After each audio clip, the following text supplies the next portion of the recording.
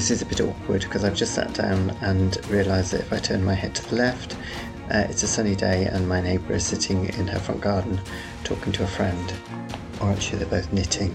So I'll just have to explain to her later what's going on. I think she knows. She does know I do this podcast, but she doesn't know when I do it. So welcome to Nosy Neighbour, episode 97 of Mr. Burt Pods.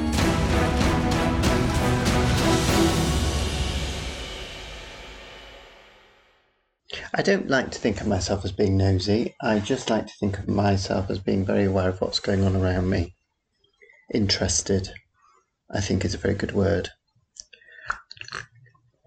Anyway, it's been a quiet week actually, although Volvo has just gone past.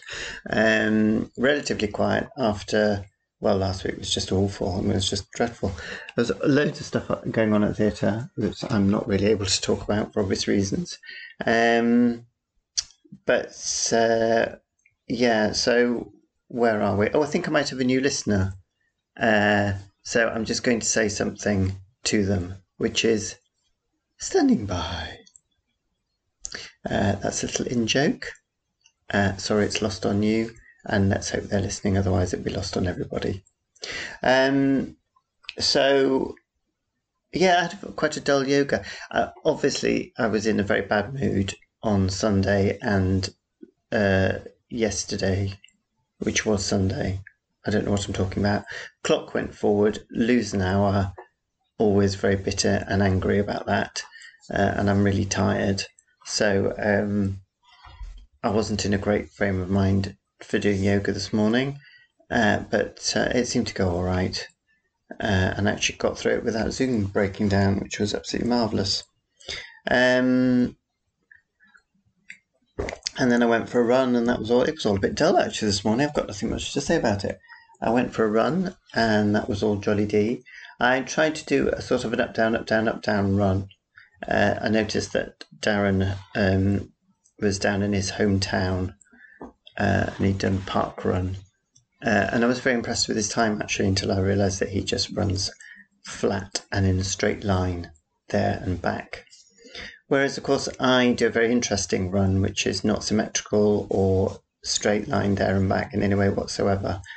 And I try to make the ups and down hills sort of even throughout. And I did all right, actually. I was quite pleased. I was 32 minutes, I think, which is all right. Who's that woman? It's one of those days where it looks sunny, but, well, I thought it was quite warm out, but everyone seems to have heavy coats on today. The tree outside the window is in that lovely state of, it's a Japanese cherry blossom, and the leaves are just starting to come out, so it's got the lovely pink, well, no, it's not pink, it's white blossom with pink centres, absolutely swarming with bees. You can hear them as you go past. It's like a horror film. And then the leaves are coming out, so there's the green against the white, and the pink is really lovely, I think. I keep swinging my head around to the left, and I can't keep doing it because they're going to see me. So, so today's been a bit dull, actually. Not that my life is ever dull. So then, so what happened last week was the show was cancelled again on the Tuesday, although I don't normally work on Tuesday anyway. And then it got back together with a very interesting cast. I did say I'm going to start playing bingo, actually, because every time the play starts, there seems to be a completely new set of actors on stage. It's all due to COVID. I'm going to start ranting about COVID, actually. Well, not about COVID, about people and COVID, because, it hasn't been on the news. And I knew, obviously, Ukraine has every right and should be up there on our radio screens and everything. But I think it does need noticing that the COVID infection rates are really high at the moment. I don't think I've ever known so many people with COVID as I do at the moment. Can't believe I still haven't got it. And practically maybe not practically none, but there's not many people now wearing masks.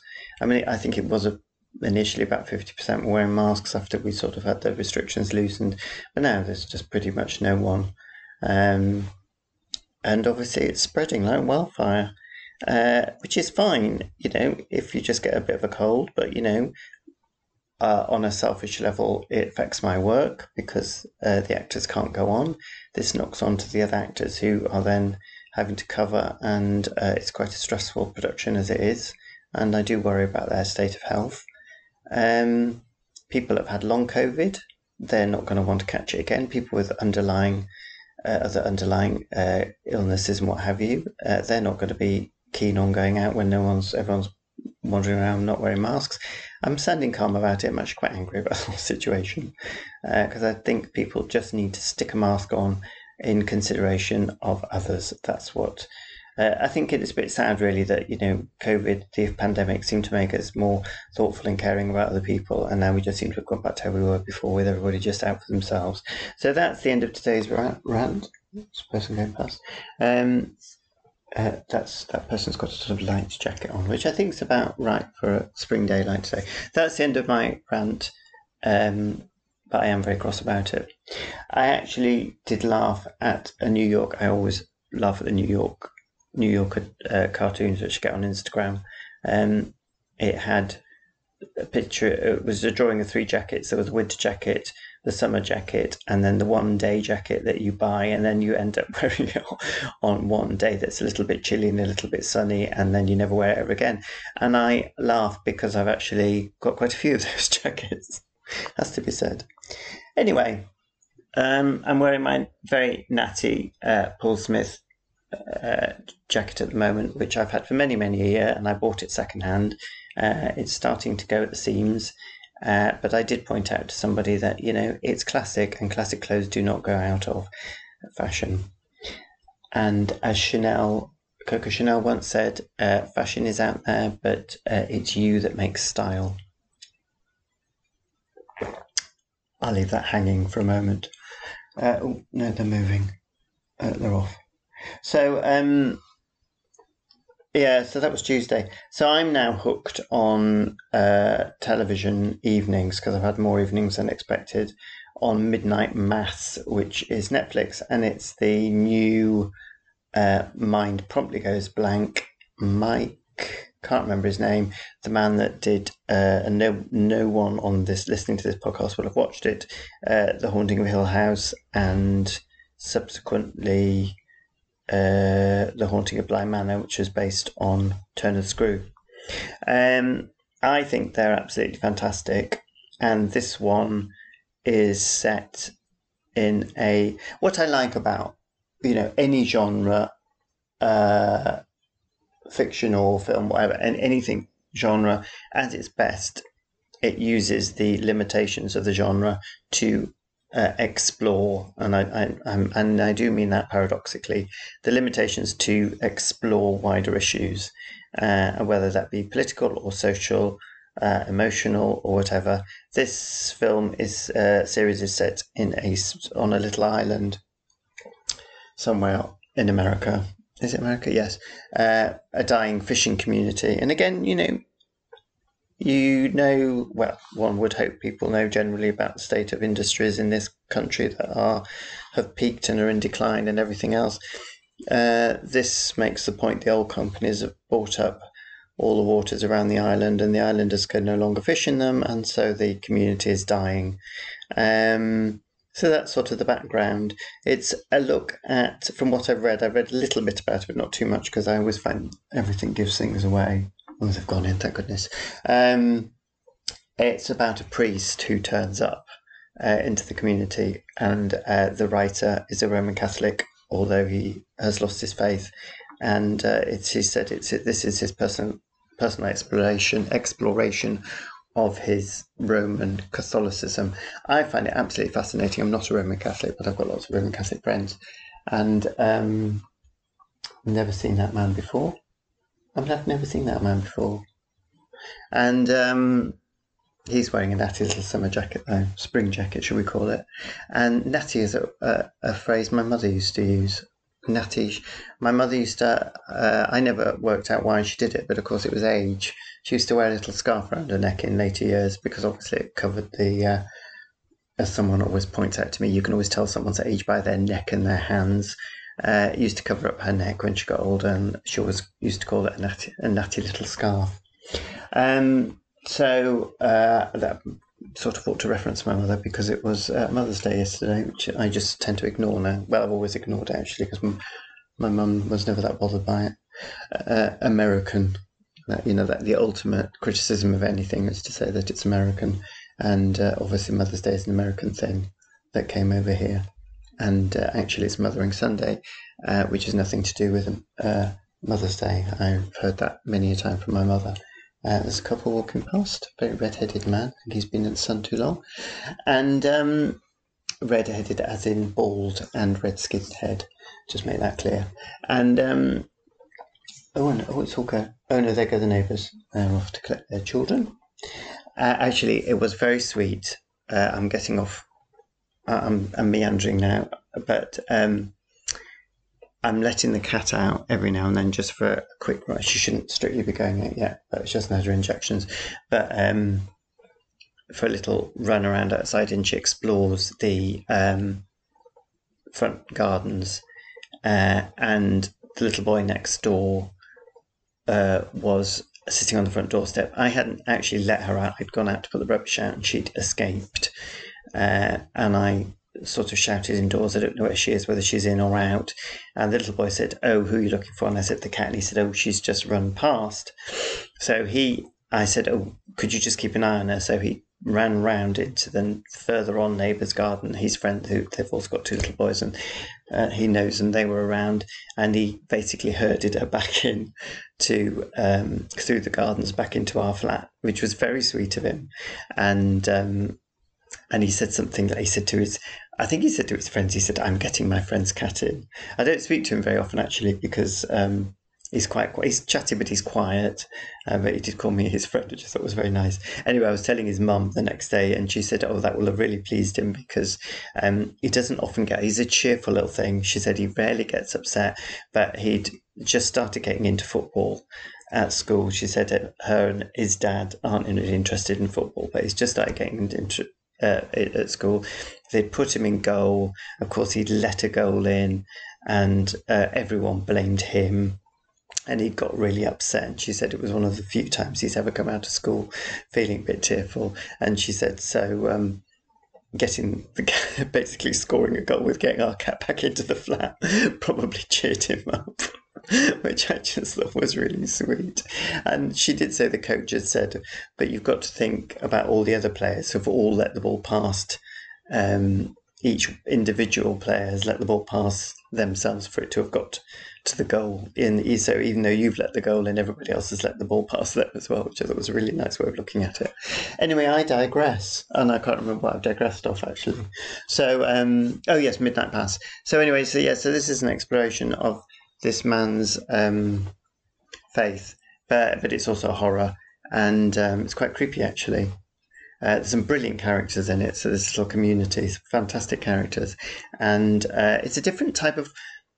The other Haunting of Hill House and The Haunting of Bly Manor were both sort of ghost stories, and the ghosts were sort of manifestations of the human characters in a lot of ways, whereas this is. I suppose it is a manifestation, but it's more of a concrete monster, which I wasn't expecting at all. So it's very interesting, and I'm completely gripped by it. So I'm on to episode 4. So that I've been watching that in the evenings because the show's been cancelled. But the show is back on the road, and that's all lovely. And more people have got COVID, but it's still going on, and I think the audiences are all right. I can't think of anything funny that happened on it that I can mention, so I won't. Then last week I had my first Welsh lesson with my Welsh friend. Obviously, they're not going to be German, and who listens to this. So I think I did an hour or so on Zoom because I need to start talking, because Duolingo suddenly seems to have started going downhill, which I'm a bit upset about. They've got rid of their forums, which are the big sort of community area. Person jogging. Could that person jog a bit slower? I mean, really, if she goes any slower, she'll be walking. I shouldn't mock. I shouldn't, and I'm not going to. So, so I don't know whether they're going to wind Duolingo down. But anyway, she was very impressed with the way, because I sort of shared screen and showed the Duolingo lessons. And I actually did all right. Oh, she said I've got a good grasp of it. And so we're going to carry on those every week, which would be very lovely. And then Wednesday this week, I'm going to have an initial chat with a playwright, stroke dramaturg, somebody who helps you write a play. Doesn't write it for you, just helps you sort of various ways, which I'm not going to go into now. And I thought I want someone professional. I did a course with her and I like her enormously. I want someone professional to I'll have to pay her, obviously, to give me some guidance on this play I've just written, because it's very, very personal. It's not my mum and dad, but it's inspired by my mum and dad. So it is, in a way, it's keeping them alive in a lot of ways, as well as me. I don't want it to be a therapeutic thing, but obviously it's very personal. So that's that. I'm doing that tomorrow. I don't think I've done anything else very exciting. The book of the moment. Oh, yes, and yesterday, this mad woman came running after me, shrieking my surname with Mr. in front of it. Now, the only people that ever do that, of course, are people I've worked with in schools, and I realised it was somebody I'd worked with. She was actually the dinner lady who came into my nursery class and looked after the nursery children while I was on lunch, and she was amazing. She was so lovely with them, and she got a big family herself, and I taught her son when he was in year 1. I can't remember which class he was in. I can't remember his cohort. I'll have to try and look up the pictures. I've taught so many classes. And she said, he would have been 5, turning 6 in year 1. And she said, oh, he's 19 now. And I it didn't hit me until I woke up this morning for some reason. I was thinking about it. I thought, my God, he's 19. All those little 4, 5, 6-year-olds I taught are now 16, 17, 18, 19. There is one little boy I still think of every now and then. I absolutely adored him. He was lovely, really naughty, but such a sensitive little soul, and one of those children I just knew was in danger of getting in with the wrong crowd, and if he got in with the wrong crowd, that would be trouble. And I was in touch with his mum for a while, but I do worry about him, and he would be probably 17, 18 now. I'd love to know what he's up to, and I really, really hope he's all right. Because life is tough for those children. So